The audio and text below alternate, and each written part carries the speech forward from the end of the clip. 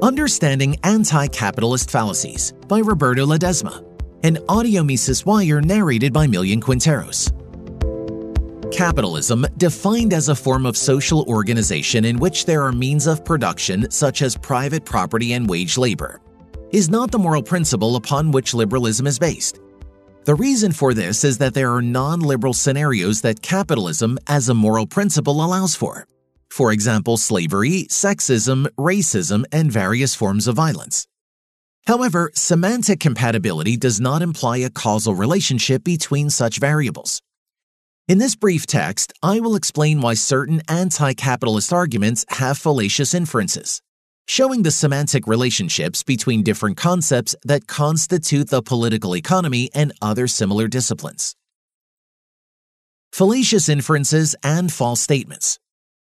Sound arguments are those that contain only true statements and valid inferences. On the other hand, fallacious arguments are those that, regardless of the truth value of their statements, have invalid inferences.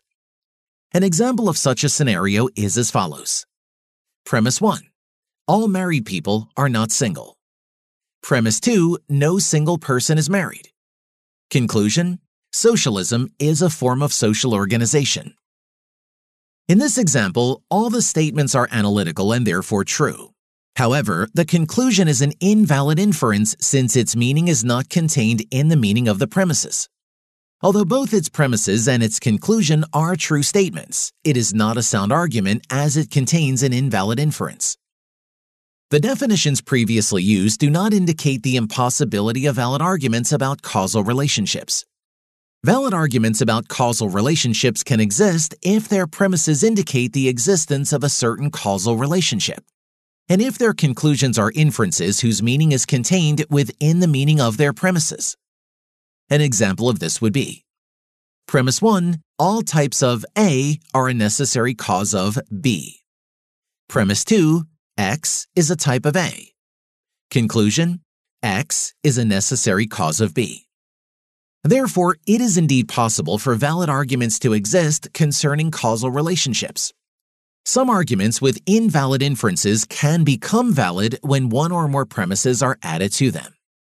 As will be demonstrated in the following sections, many fallacious arguments exhibit structures in which conclusions are erroneously regarded as necessary or sufficient causes, even if their premises and conclusions are contradictory.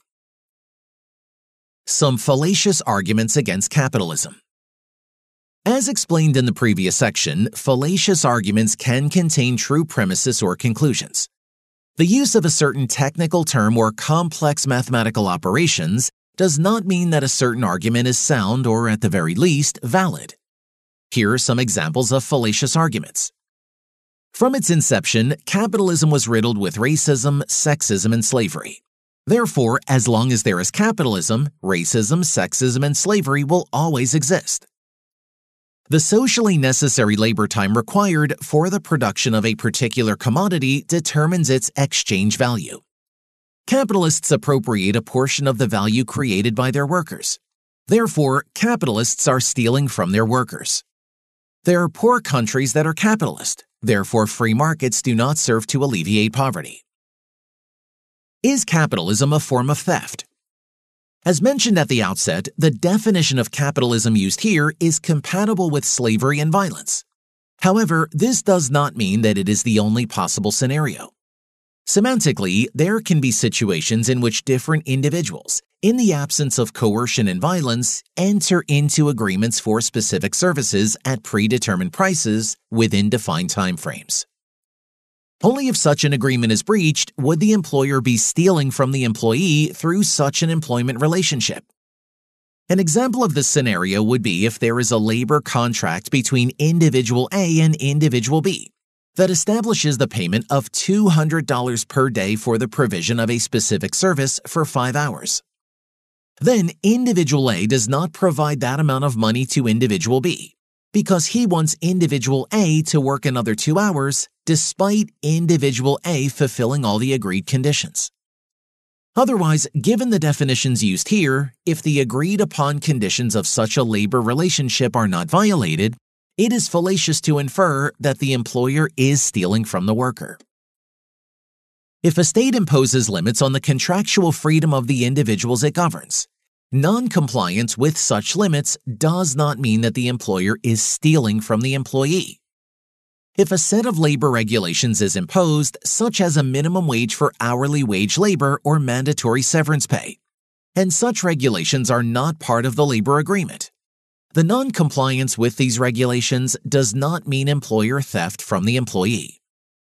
Furthermore, even if it is assumed that the exchange value of a commodity is determined by the socially necessary labor time for its production, the existence of profits in a business activity does not mean that the employer is stealing from their employees. In a labor relationship where the agreement was to pay the employee $30 and the employer pays the employee that amount, the profit margin does not determine whether such a social interaction was theft or not. Even in the absence of risk and opportunity costs, the accrual of profits would not constitute theft by the employer from their employees. Free market capitalism and business freedom. Capitalism and free markets are two different concepts. There can be a region where, in the absence of state coercion or violence, only cooperatives exist. On the other hand, there can be a region where only capitalist enterprises exist. And due to the presence of certain interventionist economic policies, it may not be possible to buy or sell certain goods or services, set certain prices, or establish penalties for non-compliance with commercial contract terms. Furthermore, a free market does not necessarily mean business freedom. This is because the free market refers to the absence of state restrictions on the exchange of property rights over monetary and non-monetary assets, whereas business freedom refers to the absence of state restrictions on production, consumption, or property exchange activities carried out by a business. Therefore, a broader category than business freedom would be economic freedom, which encompasses not only businesses but also other types of individual behavior. For example, the freedom to cultivate a specific plant, regardless of whether it is for personal consumption or commercial purposes. In the presence of economic freedom, there are no price controls, monopolies through state coercion, or import quotas. Lastly, the fact that country A has undergone a greater economic liberalization process than country B does not mean that country A possesses greater economic freedom. A country may eliminate more price controls than another during a specific period of time, and still have a great number of price controls, not to mention the existence of other interventionist economic policies. Capitalism and social problems. Even if capitalism were to result in poverty, violence, sexism, racism, and environmental problems, this does not mean that this mode of social organization is the sole cause of such phenomena. Moreover, the fact that a certain form of capitalism generates certain outcomes does not imply that all semantically possible forms of capitalism will have the same consequences. For more content like this, visit Mises.org.